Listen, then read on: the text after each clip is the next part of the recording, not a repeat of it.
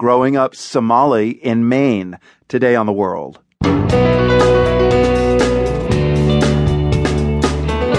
I'm Marco Werman. You're a Somali immigrant in Lewiston, Maine, and the mayor says to you, just don't try to insert your culture, which obviously isn't working, into ours, which does. But one young Somali woman in Lewiston is trying to bridge the cultural gap, and her success is a point of family pride. Basically, I'm holding a very powerful C in the house right now. Her story's ahead, plus a crowded refugee camp doesn't offer much privacy. When I go there, I started questioning, how did people make sex? How did they sleep together? And that led to some intimate portraits of refugee bedrooms. Those stories, plus the film set in Turkey vying for an Oscar, ahead on The World. Glad you could make it here. We kick off in Europe today, Denmark specifically. It's one of the countries struggling to cope with the arrival of large numbers of refugees, and there are signs the welcome is not what it used to be. Today, the Danish parliament approved a new law that allows the government to seize the assets of asylum seekers, as in any cash or valuables that they have in excess of $1,500 when they enter Denmark. The UN says that may violate international rules on refugees, and many in Denmark are appalled by the idea.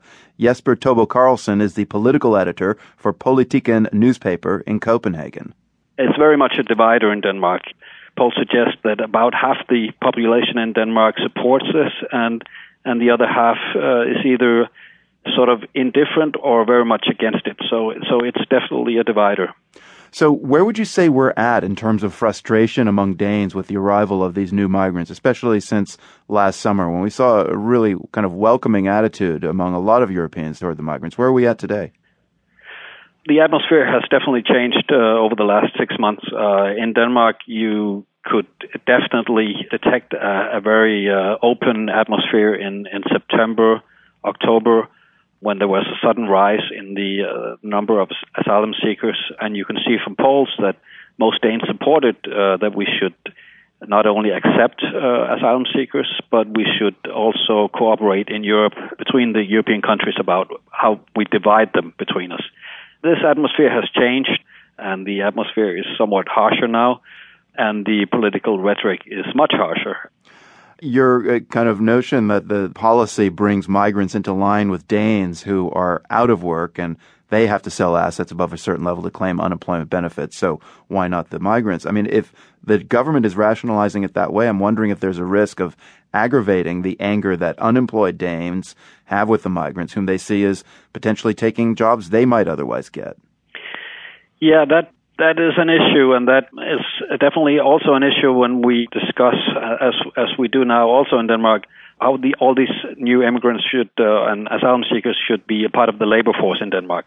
There's a debate in Denmark, as in other European countries, should they be allowed to work for lesser pay, or should employers be allowed to hire them for less money, which would probably be a good thing for bringing people into the workforce, but it could aggravate the latent anger in the working population if jobs were offered for less wage.